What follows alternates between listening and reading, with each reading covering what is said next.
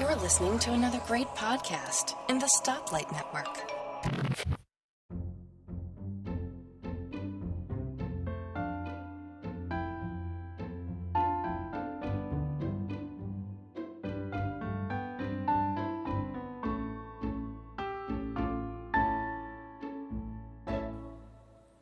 Hi folks, and welcome to episode 13 of the Let's Talk Photography podcast. I'm your host, Bart Bushots.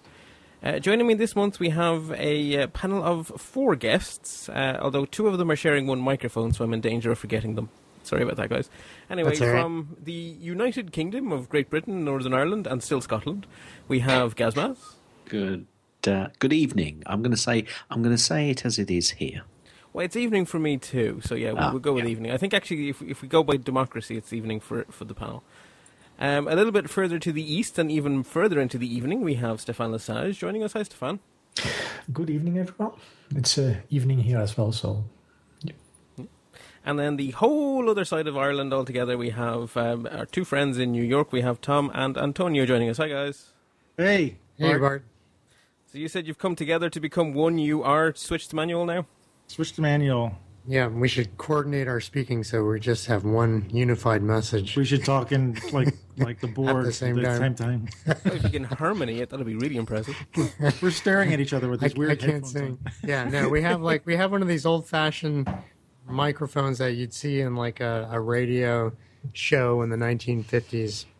Oh, But so it's the flat one working. with the 2 big sides to talk into. Well, it's sort of like a big dome. I don't know. Oh, like the one Antonio's in- going to take you a shot. Send you a shot. Like the one in the icon for the show, like the... Yes. Yeah. Very much so. Yeah. Exactly. Yeah. Cool. Okay, well, our topic this month is actually a topic suggested by Antonio. So, Antonio, do you want to introduce the idea you had? You'll have to remind me exactly what I said, but it had to do with owning equipment and buying equipment. But I think it was... The way you put it to me was, we don't have to talk about what you should buy, we should talk about how you go about deciding what you should buy.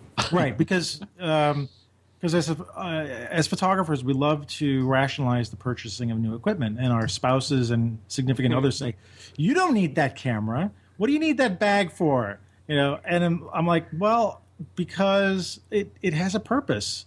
You know, I do need 2 camera bags, and I do need 4 camera bodies. And why? Because it fits the job. What we need to do to get the work done.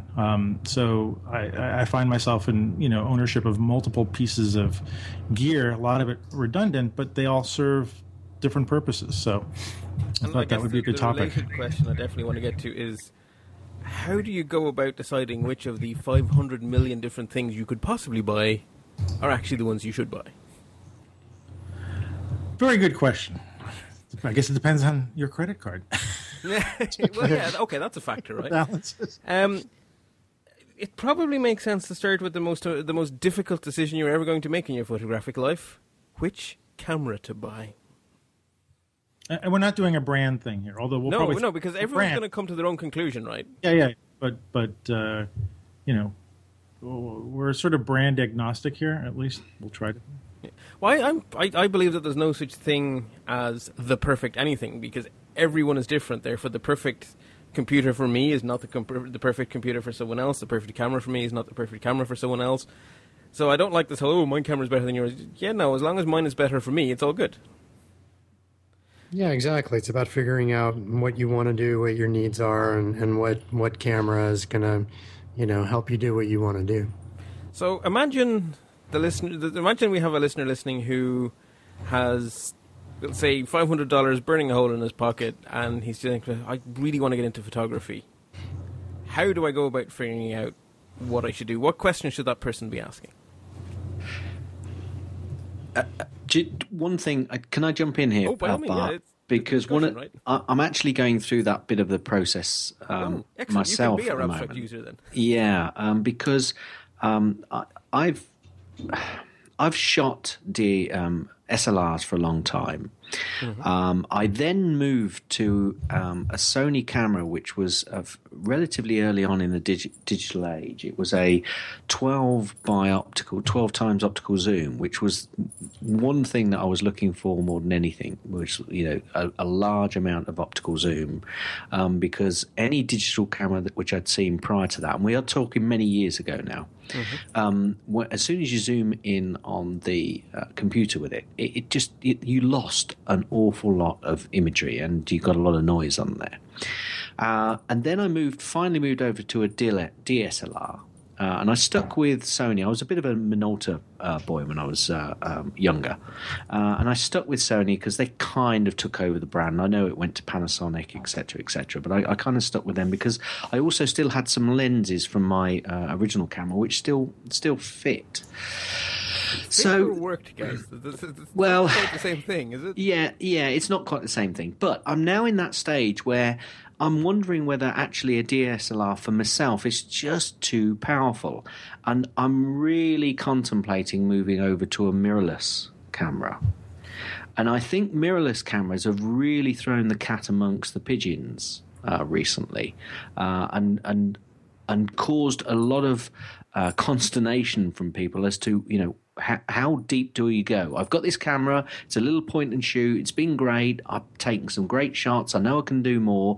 I then move up. So you used to have the option of just going to a DSLR or an SLR, but now the mirrorless range.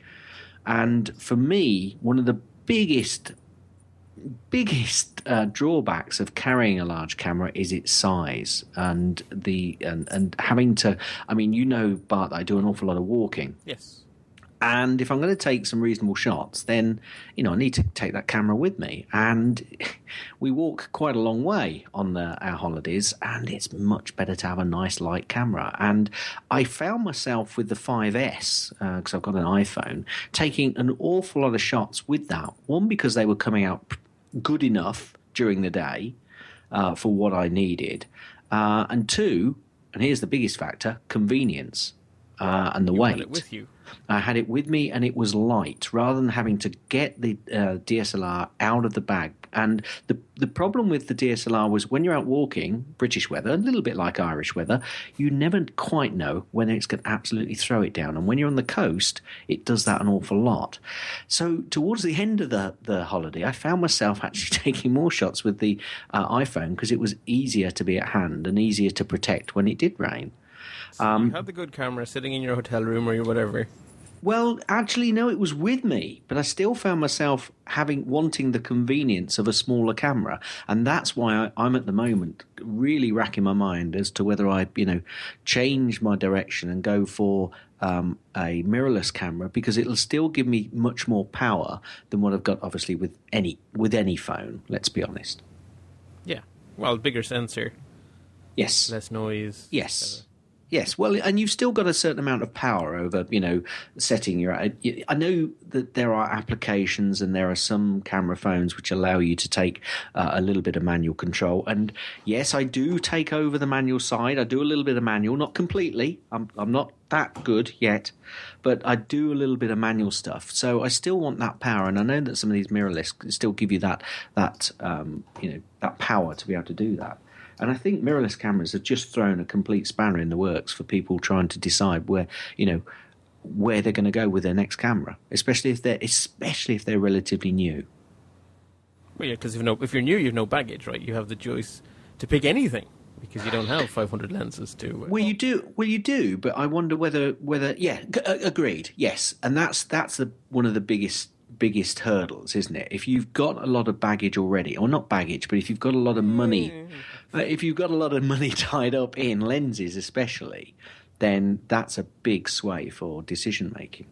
Did I hear Antonio's voice peeping in there? Well, I just remembered you said if you had $500, and so you're obviously talking about just buying one camera, but I'm not entirely convinced that mirrorless cameras are going to do away with the DSLR. And again, it has to do with the sensor size and the kind of pictures you're going to want to take and the correct tool that's going to fit that. And mirrorless cameras will fit a certain bit of work that one might want to do, but I don't think it's going to be able to cover the entire gamut of work that you might want to cover, especially if you're going to be taking photography seriously. I mean, I would. The big thing I've noticed, because I gave some consideration to it as well, of course, and what I've noticed is that if you're interested in doing nighttime stuff like I do, the small sensor bites you in the backside very quickly, because you're going to come home with noisier images than I do, simply because each pixel can capture less photons. So I agree, and I think you may not need to be able to determine that right away when you're buying your first camera, but I think one needs to be open to the fact that you might be buying a second and third camera body, depending on how serious you get. But you see, to me, if you're in Gaz's situation where you have a shiny big camera and you're finding yourself not using it because it's too big, then it makes perfect sense to me to go small. I have a lot of cameras that sit in my bag that I don't use, but I still have them. Because so what you're saying is don't sell your camera, Gaz. Buy an extra one. I mean, today I walk around with my iPhone because it's raining and I don't want to bring out my bigger cameras. But, on an average day I might carry my Fuji X20 a lot more. And then there are some days when we do our photo walks, Tom, and we bring our DSLRs because they fit the bill. Yeah, I think we're on the right track here, talking about what you're willing to carry and what you want to carry, and convenience is a huge factor. I mean, if you have a choice of just relying on your phone or using an SLR, then you have options depending on your day and what you're doing and what the light conditions are going to be. Like Bart, you were saying, at night you just want your SLR. Antonio and I first met because I pretty much always have my SLR on me, and it's kind of obvious. And I've just erred on the side of, I'm going to be ready for anything at any time. I am always going to have this with me, because it seemed like, if I had it with me 100 days, the one day I didn't have it with me, I would just, see some flaming person on a unicycle, and I'd be like, why didn't I bring it? So I'm just like, I'm just going to be ready. I'm guessing, since you like street photography, and by all means correct me if I'm being all silly, but I'm assuming you don't have a giant big lens in it. You probably have quite a small lens in it. Well, it's funny. I mean, my go-to lens is my wide angle. It's 17 to 40. It's fairly good size, and it's intimidating, but I did just actually Bart, I saw this lens in Ireland, and then when I got back, I bought it here in New York. Just a 40 millimeter pancake lens, in part because of the way it looks when it's on the camera, how it is very unobtrusive. And so then the whole camera just seems less intimidating for street stuff and just, shooting. Yeah. There's also a big difference between a DSLR and a DSLR, because at one end you have the dinky little DSLRs like the Nikon D40 or something like that, absolutely tiny as DSLRs go, and then you have a giant big pro Canon body with a battery grip and two shutters and all sorts of carry on. Mm-hmm. They're worlds apart, even though they're both DSLRs. Yeah, that's true. But I assume if we're talking about 500. Are we talking $500 here? Forget I said 500.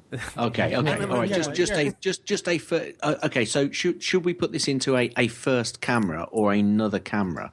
Because obviously there are completely different scenarios. If you're taking a lot of images and you think you can do a lot more, then I'd certainly contemplate getting a DSLR body, because then you're going to spend the next X number of years probably investing in the right glass. So if you're already taking pictures, you probably know what you want, because you've hit something about what you have now is getting in your way, and whatever that something is what you're trying to solve with camera number 2. The problem with camera number 1 is it's such a blank slate and it's such a daunting question. Maybe the advice is just don't be afraid to get it wrong and have at it. Well, one bit of advice, if it is your first camera, is go out and rent some. Yeah. I would agree with that, but can I just throw in? I don't think there's any getting things wrong. I mean, and no, really, because I think I think every sort of flippantly though. I know, but you may change your mind. Just to put it out to the audience, though, I think pretty much any camera you get these days if you're going to be spending, let's say, $500 and up or $400 and up, is going to be a pretty decent camera. Yeah. Like there aren't. I mean, there's going to be, this one's going to be a little bit better than that one. This one's got a bigger sensor than that one. But I don't think you can do wrong on your first camera. You'll learn, like you said, Bart, you'll learn at some point later what you might need and what barrier you're going to come up against. And then you'll figure out what you want for your second camera. But I don't think you'll do bad on your first camera purchase. It doesn't mean you shouldn't research it and ask people about stuff. But it is a luxury, actually. You're right, that there isn't junk out there. Yeah. No, we've gotten, maybe 5-10 years ago, you'd be reading Steve's Digicams a lot more and saying, Pixel Peep a lot, on this, camera or that camera. These days, one's a little bit better than the other. Man, I don't know. You'll be okay. Do you know, one of the things I found quite useful, and that was to go onto YouTube and look for videos of the interface of the camera I was looking to buy. Huh.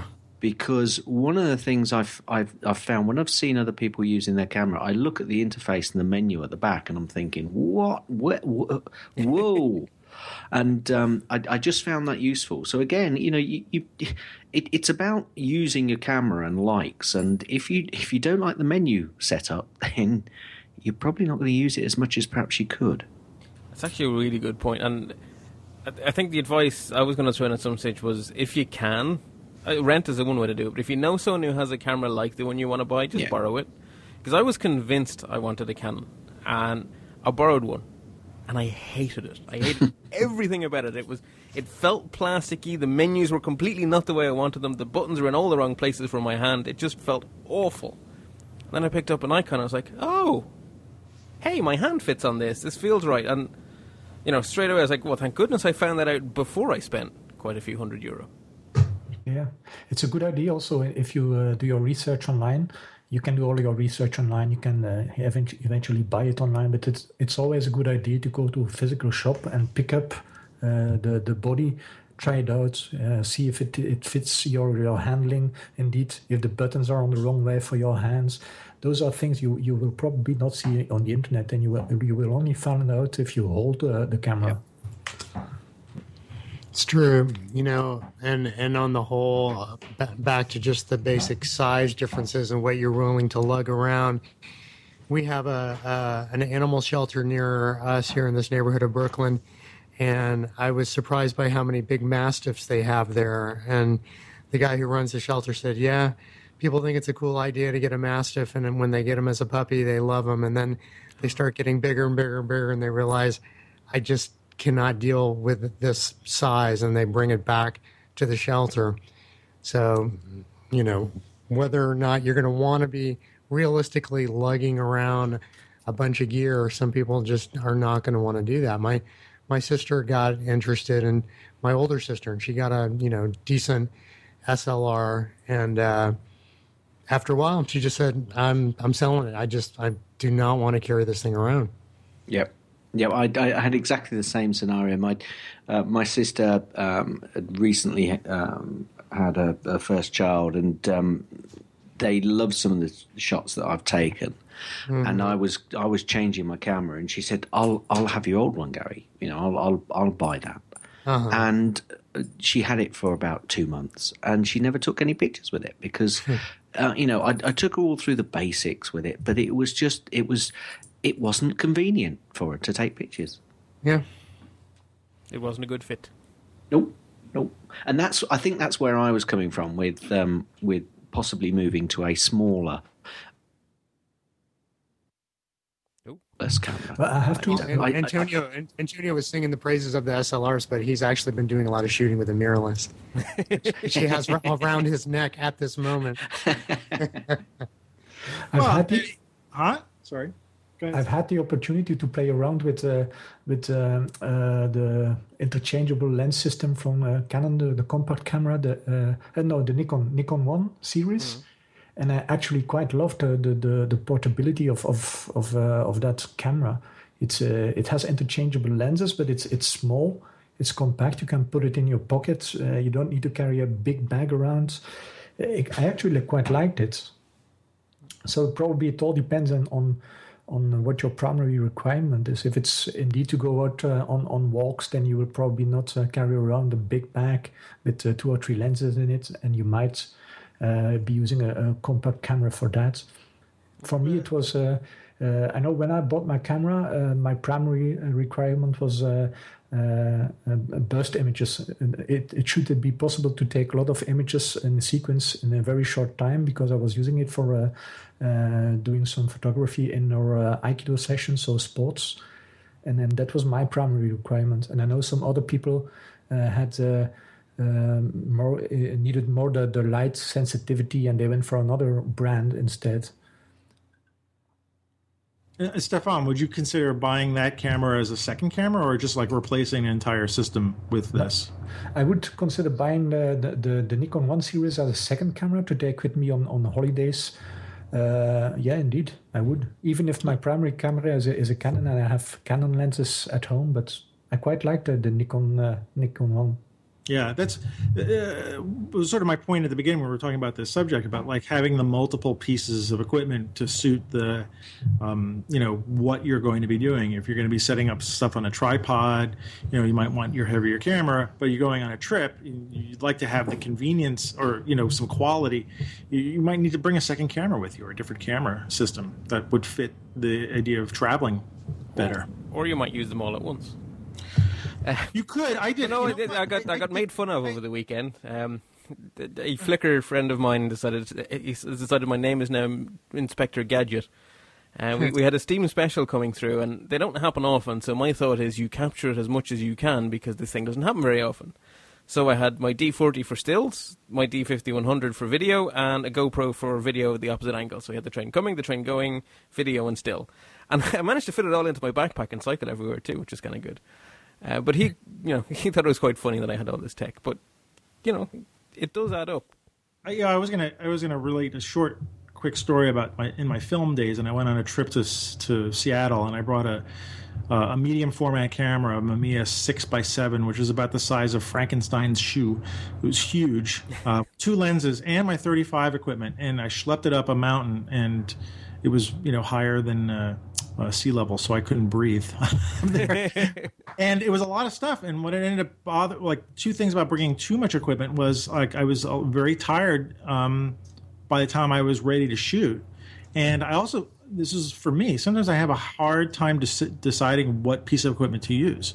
Like, do I shoot this landscape with the big camera? Do I shoot it with the small camera? Do I bring both cameras with me on this shoot today? If I leave one piece behind in my hotel room, will I get there was too many choices. So as I've evolved, my equipment choices over the years, I've wanted to pare down the stuff and just think about what I'm going to do on that day. And if if I have to bring 2 pieces of equipment, I will. But if I can try to avoid that and then deal with the situation as it comes up, and okay, well, I don't have my telephoto lens today because I decided not to bring it. Okay, I'll live with that, But at the expense of being too tired or carrying too much, and that those times when you have to take too many choices and think, well, what lens should I use? I don't know, and then the shot's gone. So now I have to say, I brought a lot of equipment, but there was no decisions being made in the field because I had planned everything out the night before and spent an hour packing my bag to be sure everything was exactly as needed, and I didn't carry 1 single millimeter, 1 single gram more than I had to.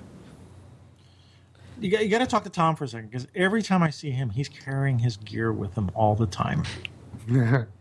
Yeah, like I said, I generally do. Although I have to say, the past month or so, I've been sometimes leaving my camera at home, and it's funny that somebody was mentioning the iPhone and doing a decent job and decent light.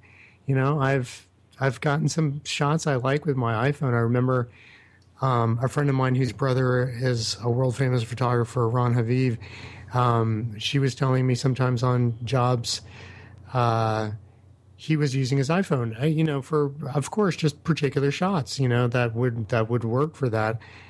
And so I can leave my camera at home now and feel like I'm not really going to be caught without a camera because I have my phone on me. But yeah, I generally like to carry everything. I have a bag with a zoom, a wide angle. I've got that new 40 now.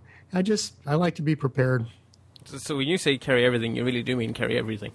Yeah. It's kind of crazy, but if I'm... You must have a good bag or something to make that practical. Well, it's funny. My bag is wearing out, but Tony has one he's going to give me. Yeah, I was going to say, as we talked about I don't know if we talk about bags or if there's a segue, but like, Yeah, consider it so, segued. Well, It's important. I would, not to throw this out, but women like lots of shoes. I think photographers like a lot of bags, or at least I.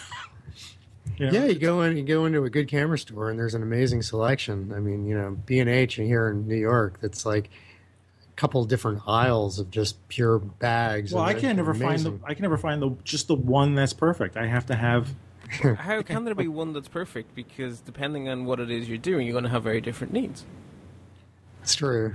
Yeah, you're going to climb up the side of a mountain like I did. I'm going to use a backpack of some sort. Or if you're going to go to a wedding, you might want a saddlebag or something on your side that you can reach into the equipment, into it faster. Or if you're just going on a small little trip, you might want something that sits on your waist or something. So, because if you're out walking, you want to be able to get your camera quickly. You want something that's comfortable while you're walking. But if you're mountain biking, you can't possibly cycle and take pictures at the same time without killing yourself. So easy access is completely irrelevant, and comfortable carrying is what matters. Right. Yeah, I like this one backpack I have because, normally I have a fanny pack and I have it turned around so it's in front of me, and I keep it unzipped so I can have my camera in my hands and be taking a shot within 2 seconds. And when I don't have that, sometimes I'll put the camera in my backpack.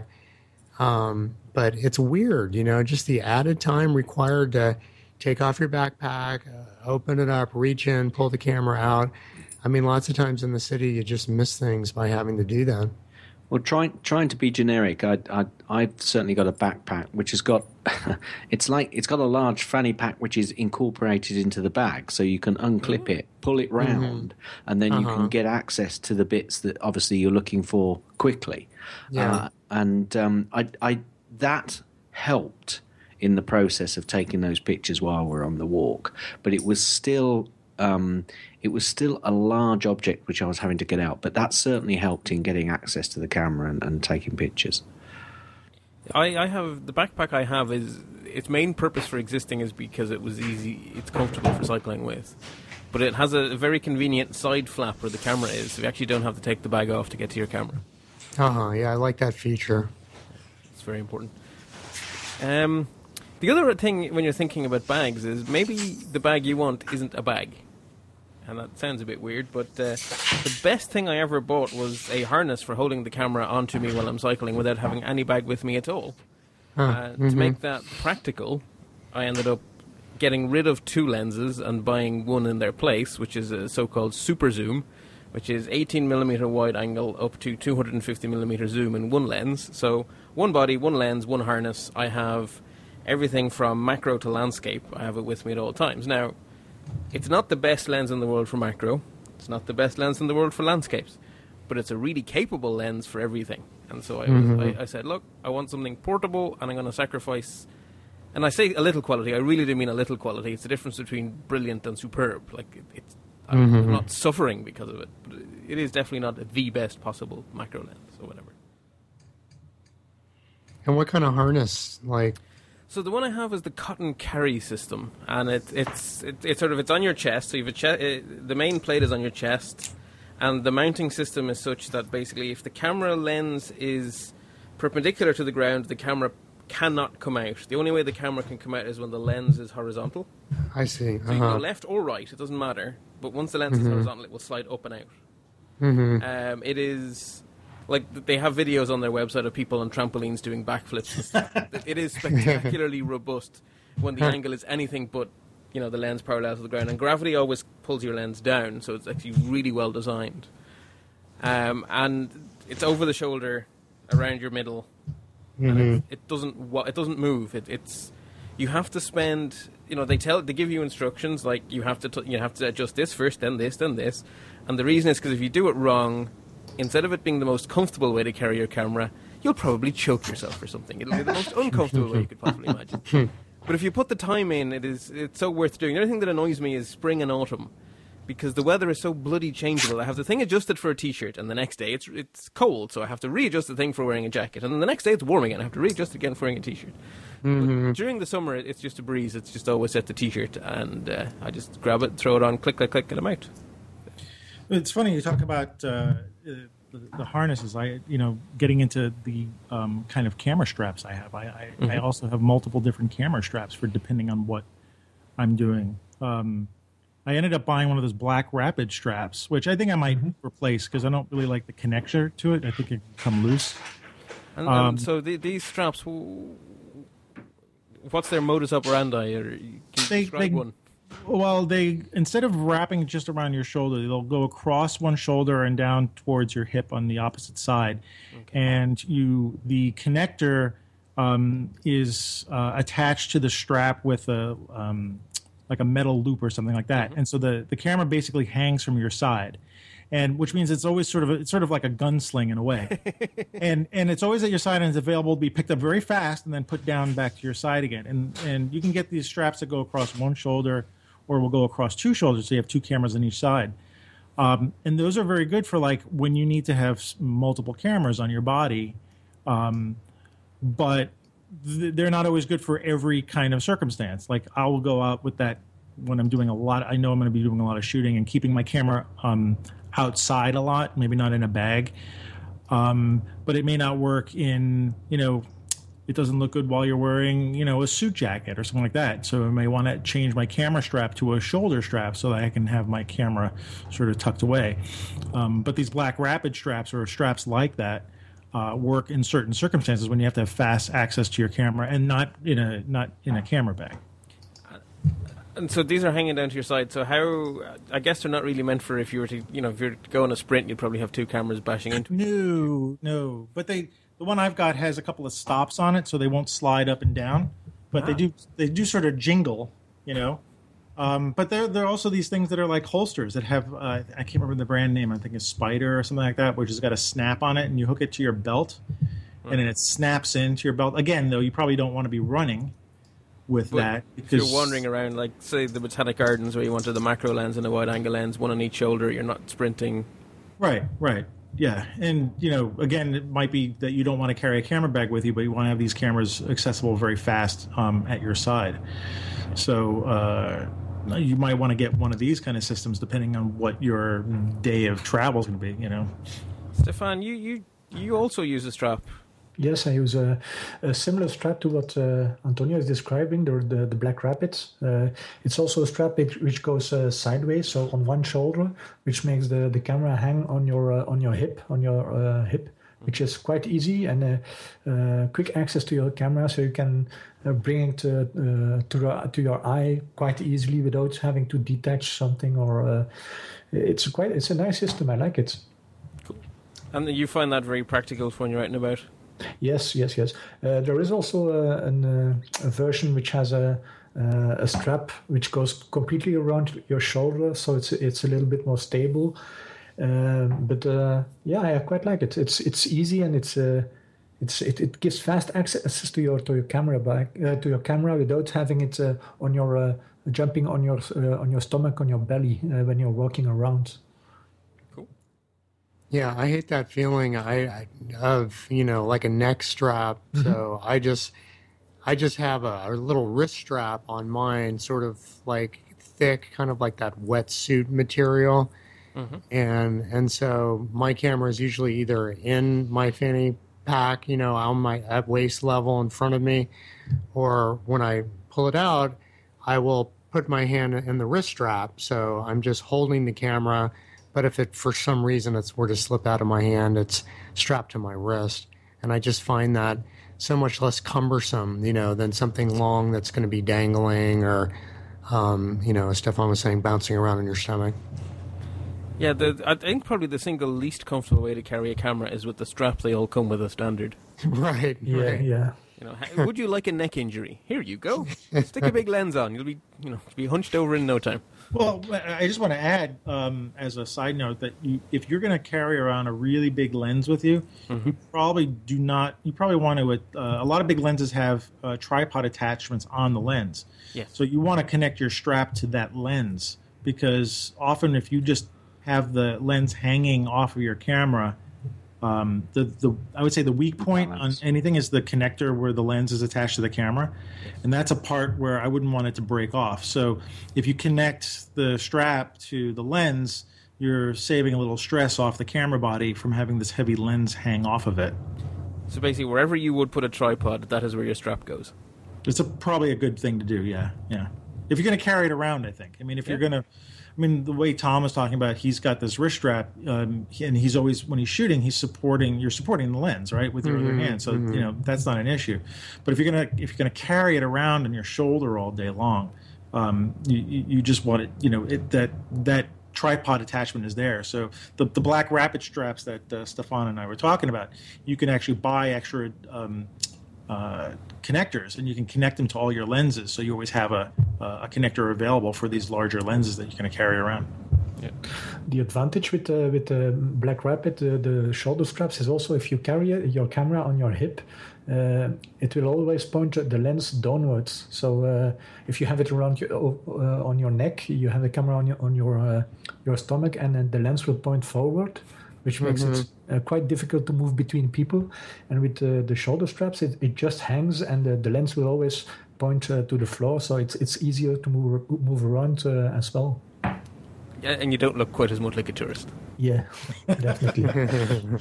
Yes, because we know that part of this is, you got to look good too. Well, it does help, right? If you have a big camera right on your chest with a lens pointing straight out, you're a tourist.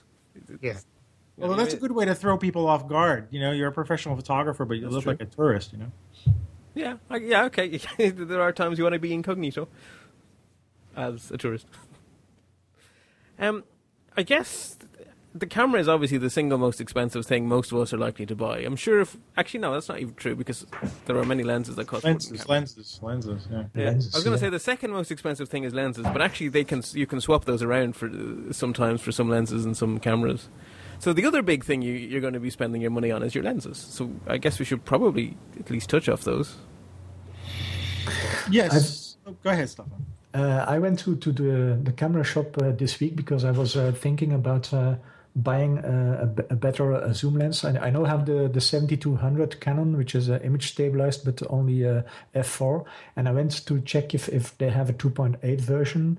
And I was thinking about buying that, but when I seen it in the shop, it was so quite expensive. Yeah. Well, expensive is I could have lived with that, but it was so big and heavy compared to the one I currently have, and that really, I was about to buy it, but since it was that big and heavy, I just didn't, because I was thinking if I have to carry that around as well. Of course, it's expensive, but that's what I'm carrying around. I have that 2.8. You do? 70 to 200, yeah. It's a great lens, but it's heavy. It's heavy. Well, that's something, of course, when you buy online, you don't know how heavy it is until the man delivers it to your house and you pick up the package. Yeah. That's why I always look online to see what it is, and then I go to my local shop here, because even if it's 30, 40, 50 euros more expensive than online, still I can try it out, I can see it, I can carry it. If there is something wrong, it's close by, I can drive up there and they will take care of everything. So for that matter, I still prefer a physical shop. Yeah. But it was just too heavy. I think certainly any new user, you have to use your camera for a little while before you just jump in and start buying all of the lenses that you... I mean, if you can afford it, okay, fine. But if you can't, you really have to you have to find out what you're using your camera for before you then make the decision as to which lens that is going to suit you best. Yeah, I don't think it's an accident that when you buy a camera as a kit with a camera and a lens, they pretty much all have a mid-range zoom. Sort of, your 18 to 55s or maybe a 70-105. It's always a mid-range zoom. But Bart, what is the worst thing about those lenses? They're usually cheap as chips. Well, it's not just that. It's that the lowest aperture rating is always, well, when you start taking a lot of pictures, it's just it's not a waste of time. It's usually f3.5. Well, and that restricts you, I think. There are variable apertures on those. Yes, because it's going to be f3.5 to f5.6 or something like that usually. Yes. and that's the biggest. I think that's the biggest drawback with those. But again, that's something to discover, is it? Because you may find that you never work below f8, in which case it actually isn't doing you much harm. My recommendation, I mean, and a lot of these things do come with these crappy kit lenses, and they are crap. I mean, let's just call them that. I mean, I've shot many a good picture with them, and I kept mine for at least a year before I bought anything else.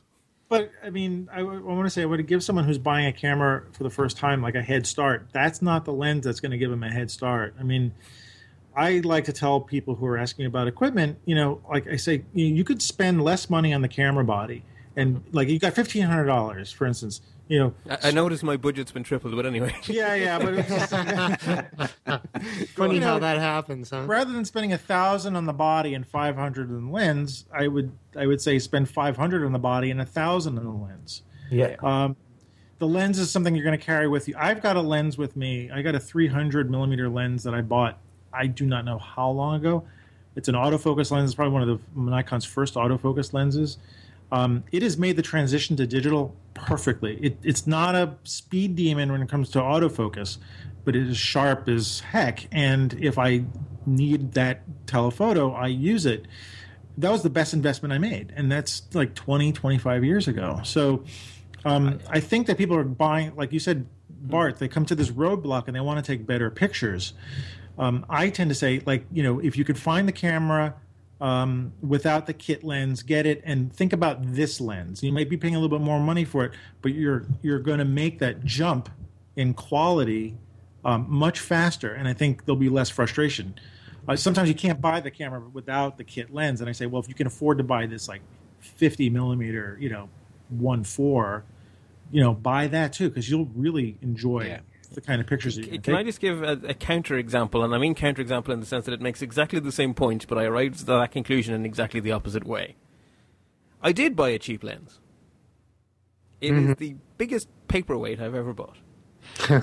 It was. I was like, I want a 300 millimeter lens, and I don't want to spend very much money. That was my mission statement, and I succeeded in buying a 300 millimeter lens and not spending very much money. Didn't do my homework very well. Every review I read after I bought it said it was absolute crap, as you would say, Antonio. And it turns out it wouldn't even autofocus on my body. So I think I used it once to prove that it let light through, and then I never used it again. And I can't even sell it because it's crap. It is upstairs with a layer of dust on it. They probably choke me if I blew it off. And it was complete false economy. Utter, total, and complete. Yeah. I have to agree with the investing more money in your lenses, because that's what I did when I started, and I think I've moved. I'm an amateur, but still I moved through 3 bodies by now, and I still have my expensive lenses I bought with the first body. So you will probably keep your lenses a lot longer than your body. So I would invest a lot more in lenses as well. Actually, something I love about the modern age of cameras is how good the third-party lens manufacturers have become. Yeah. Because it used to be that if you bought a Canon, you were tying yourself into Canon lenses. If you bought a Nikon, you were buying yourself into Nikon lenses. And those own-brand lenses, I think, are generally very good in quality, but they also tend to be very high in price. And every single lens I shoot with today is made by Sigma. I don't use a single Nikon lens on any of my Nikon cameras anymore, and I just love all of those lenses. And I think it's great that I was able to make that choice. I was going to say, I want to do that. I really do. Well, I didn't even do it on purpose, right? Because each lens decision was made in isolation, as in, I need a lens to do X. Yeah. Here are my options. Read about them on DP Review, read about them on other websites, play with, get my hands on one if possible. And the conclusion I came to was always, the lens that feels physically the most well-built, that's made of metal instead of plastic, that has, what is really important to me, which probably doesn't matter to 99% of people, is I need a focus scale so I can see infinity as a line, dial to that line, and then take my nighttime shots. And the Nikon lenses don't do that. Or at least the cheap ones don't. And so, by pure accident, I've ended up with all Sigmas. I didn't decide, I love Sigma now, therefore I'm going to buy all Sigmas. One day I opened my camera bag and went, hang on a second. Everything has a Sigma badge all of a sudden. Anyway, sorry. No, I was just saying that I want to say old school, but sort of grew up with the Sigma and Tokina lenses being really kind of garbagey, and I know they've gotten better, and I've seen some of the results on some of the like Sigmas compared to the Nikons, especially in the wide lenses. I was going to say, if you go into it, the 1020, the only that was the one I was going to say. Yeah, I already own the 12 to 24 on a Nikon, so like buying another lens like that would be sort of not worth it. But I haven't bought a lens in a while, and I think I'm shifting my mindset that I would definitely start looking at the third-party lenses as options, especially if I'm able to save a bunch of money and the quality is there. And if there's any kind of deficiencies in the quality, which there's very few, but a lot of that stuff you can be made up in post-production, where you can fix little things that are no longer issues anymore with the lenses. So I'm with you, Bart, that I would I would certainly consider those lenses as well as the name brand lenses. Anyone else have anything to chime in on lenses? No, I think I'd agree with everything that's been said. Just you really do have to think about, obviously, your usage. I mean, I'm coming from a complete amateur point of view, and someone who takes pictures in spits and starts, really. So you really do have to think about your camera, your lens usage, and that's one of the reasons I've been thinking about moving over, because I'm at a point where I either spend a lot of money on a new camera, which I might take more shots and then have to reinvest later on, or I'm at a point where I want to spend a lot of money on a really decent lens, because I've got reasonable lenses, but they're not fantastic lenses. And I'm, at this point, not sure how much of an improvement in my photography having that step up of a lens would make me. Yeah, I think as a general rule, I would just say two things. One is that I once had a 85 millimeter portrait lens. I think it was a 2.8. It was Canon. It was like, I think maybe around $2,000. And money got tight, and I sold it probably for like half of that. And I've never regretted the sale of anything more than that lens. Yeah. I've sort of made it a rule of thumb. I'm just never going to sell another lens. Oh, can I chime in with that? The opposite? A friend of mine once sold me a 500 millimeter Nikon lens. I think it was an f4. So the thing it came in its own trunk. It was so big. Is that a telescope or a lens? It was. Oh my gosh! And I brought it to Holland with my ex-wife, and I shot a bunch of stuff. I went on a trip with her, and I got to go to an airfield, and I was like on the airfield with it. I looked like everybody, all these other guys who were taking pictures of the planes. They're like, "Oh, what is that lens? What is that lens?" I only used it for that one time to shoot these stealth fighters taking off of an airfield in someplace in Holland, and I ended up selling it for probably half the price. But it was a lens that I sort of regret having purchased, because I didn't need that lens for the stuff I was doing. Like my friend was selling it; it was not that expensive. Still expensive. It was too big. I schlepped it on an airplane with me. I used it once, twice, and then I was like, I'm never going to use this lens again. And it was just a burden. And I ended up losing a lot of money on the sale of it. But and I don't regret having sold that lens. But I sort of regret having bought it in the first place. Yeah. Although I did look cool shooting. Like it was really fun. Again, it was about the looks. Like all these guys, these plane geeks who are taking pictures of all the planes flying over, and then they saw me set up my tripod and stuff like that and put my hat backwards and stuff like that. Like, ooh, what is that? It was worth it, no matter how much money you lost. It made a good story too. So sometimes it can work out differently too, because I think I have a lens now which is worth more second hand than I bought it for, which is kind of pleasing. Yeah. I'm not going to sell it though, because I love it to bits.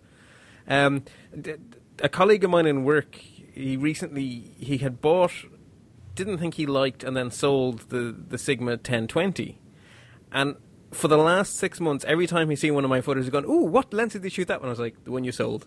And he got so cranky about it, he went and bought himself another copy of it. I know that feeling.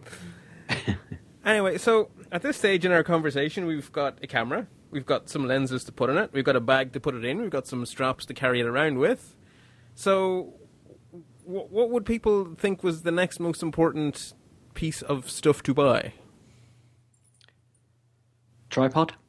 Okay, that was where I was hoping to go. Tripod, maybe monopods. It's a question worth asking. Yeah. How important is it to buy a tripod? Very. Okay. You sound like you're going to say... No. I mean, I always think it is, but I shoot at night. I have exposure times in the tens of seconds. So, yeah, for me, it was a no-brainer. Well, I think it's very important. I know, Tom, you don't... Do you have a tripod, Tom? I do have one, yeah. I never see you use it. Yeah, well, I did those night hula hoop shots, yeah. But, yeah, it depends on, obviously, what you're going to do. And, for night shots, definitely. For all kinds of things.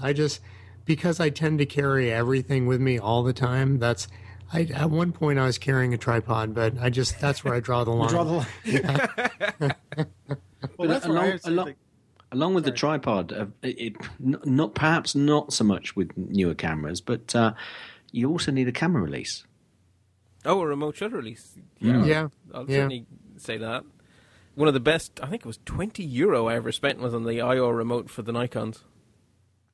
Although there is a slight downside with them because it's one remote that does all Nikon cameras. Right. Myself and a friend of mine, Nikon, we went out to do some night photography together. It was bloody chaos. I bought a very inexpensive radio-controlled one that I think had 3 frequencies, and not all cameras can use them. But some of the DSLRs, you get the right connector, and then you connect that to the top, and because you've got all these different frequencies you can switch from, you probably won't switch someone else's camera. But I'm going to just go back to the tripod for a second because we glossed over it really fast. Yeah. What Tom was saying about carrying it around all the time, you do have to consider what you're going to be doing. And that's another thing. I like tripods. I collect tripods and I collect bags. I got a very, very heavy tripod for my larger cameras, which I like because I want stability and, I want a hurricane to come through in the tripod not to move. It doesn't just right. I made the mistake of not buying a good tripod. It cost me €400, and it didn't take a hurricane. It just took a gust of wind under a bridge, and the bridge obviously acted like a funnel. I have it on video. I was shooting video with it, and you can see wobble, wobble, wobble, top of bridge, black. Ouch. Yeah, and it made a noise that I will never forget. I'll sit here in nightmares. But the lens mount snapped off right where Antonio said it was the weakest point.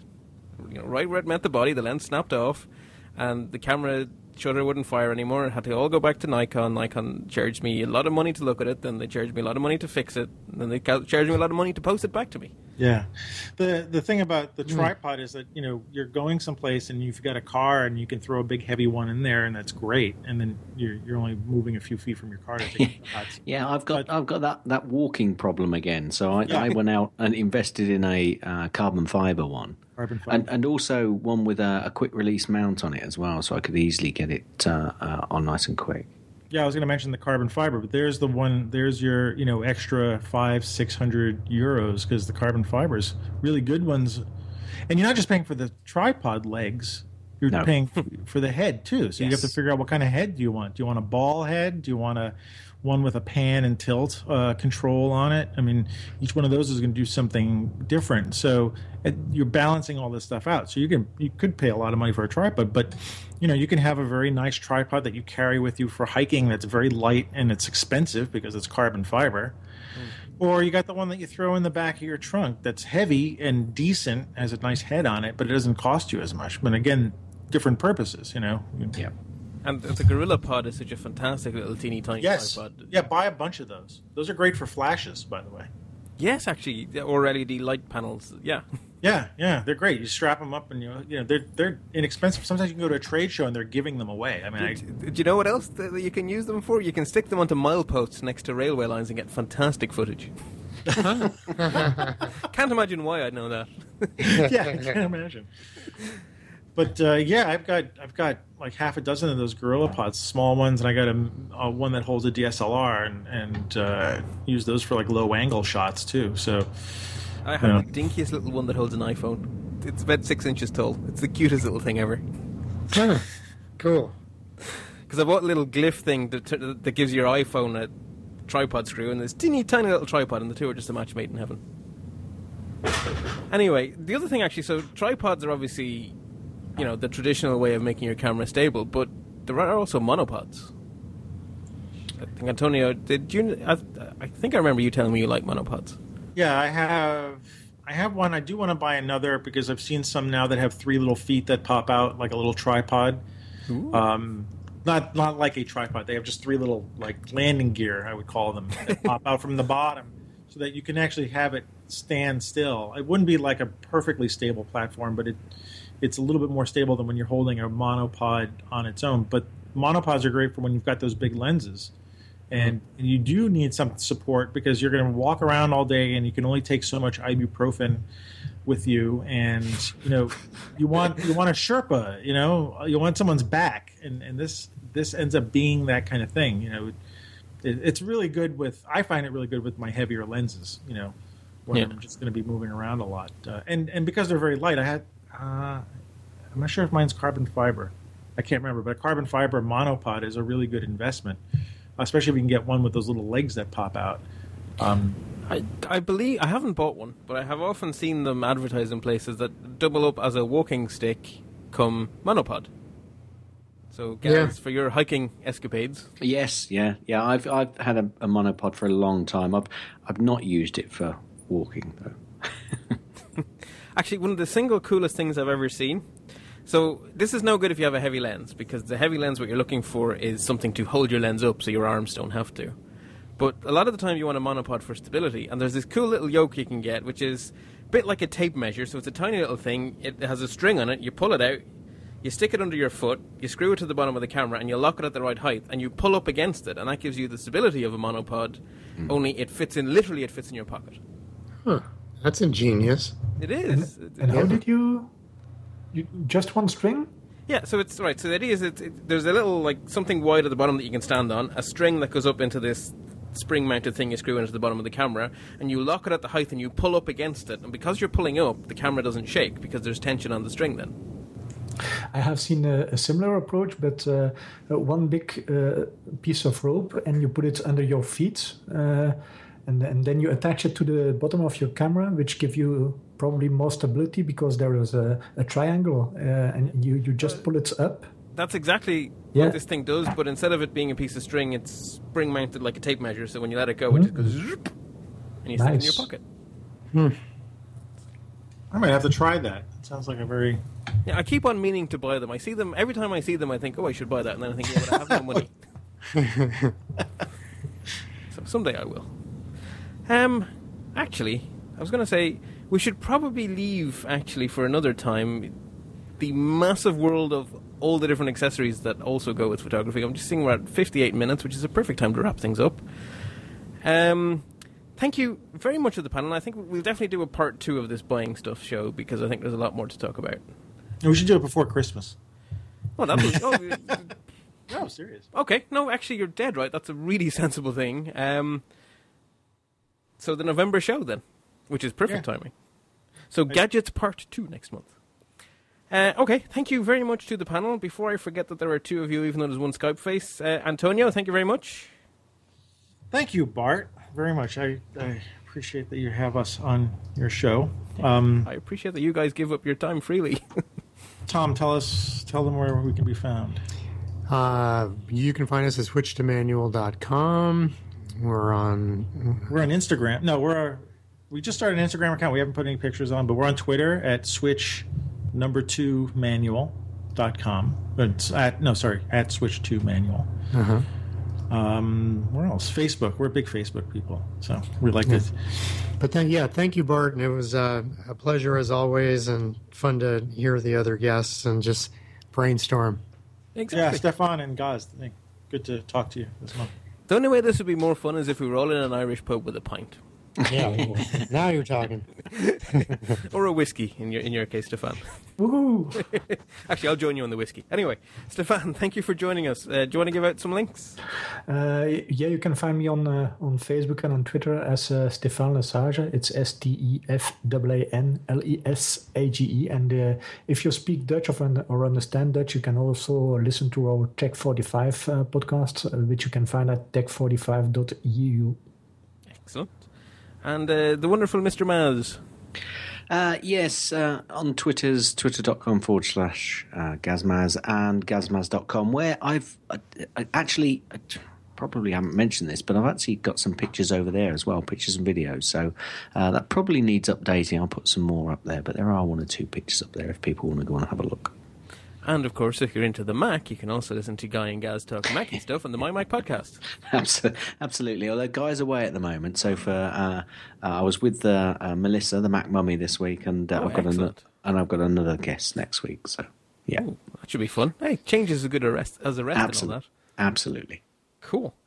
Okay, I'm Bart Bouchot. You can find me at bartb.ie. But before I wrap up, just a couple of things. So firstly, I'm trying to breathe some life into our Google Plus community. So if you go to the website for the podcast, which is lets-talk.ie, you'll find links there to... We have a Flickr group as well that also could do with some life being bred into it. And there's links there to the G Plus group and to the Flickr group, so you can share your photographs with the rest of the listeners. There are sections for asking for reviews over in G Plus. No one's done that yet. Someone should be first. And, maybe we can try to get a bit more involved. Also... sporadically, we do question and answer shows. So if you have a question, I have a few in the bank, but I'm going to wait a little bit longer till we build up some more. If you have any questions, you can send them over at lets-talk.ie. The shortcut to the send the questions page is lets-talk.ie/photo Q for photo question is a little quick shortcut to get there. Also, this show marks the 1 year anniversary of the show. So this is the first show of year 2. Cool. So I guess I just want to take the opportunity, first of all, to thank very much everyone, the people who are here today, but also everyone who's appeared on the show as a guest, because you guys all give your time for free, and I really appreciate it. And without you guys, it really wouldn't be a show, because I don't think anyone wants to hear me talk to myself for an hour. A bit freaky if I could, and I don't think I could, but I don't think it would be even a quarter, even a tenth as insightful. So just, everyone who's ever contributed to the panels, thank you all very much from the bottom of my heart. I really do mean that. I know you guys all give up freely of your time, and it is appreciated. Also, to anyone else who's contributed in any way to the show, that includes Bren Finan, who did our theme tune, which I love. Gerard Monon from the Netherlands, who did our beautiful logo. It's lovely. We're actually talking about it, I think, off air with the shiny mic. Anyway, it's cool. And also to everyone who is our supporter, either who sent us a PayPal donation or who is a regular supporter on Patreon. The Patreon people in particular, you guys are the heart and soul of the place, because thanks to Patreon, I have an income stream to put against the bills. The bills still outweigh the income stream at the moment, but given that the podcast is a year old, I'm actually really happy that I'm at the stage where the income is about half of the bills, and I think that's really good for 1 year in. So thank you very much to you guys. You really are patrons of this show, and you really do make it possible. Anyway, it's probably enough blathering on, so thanks again to everyone, and until next month, happy snapping.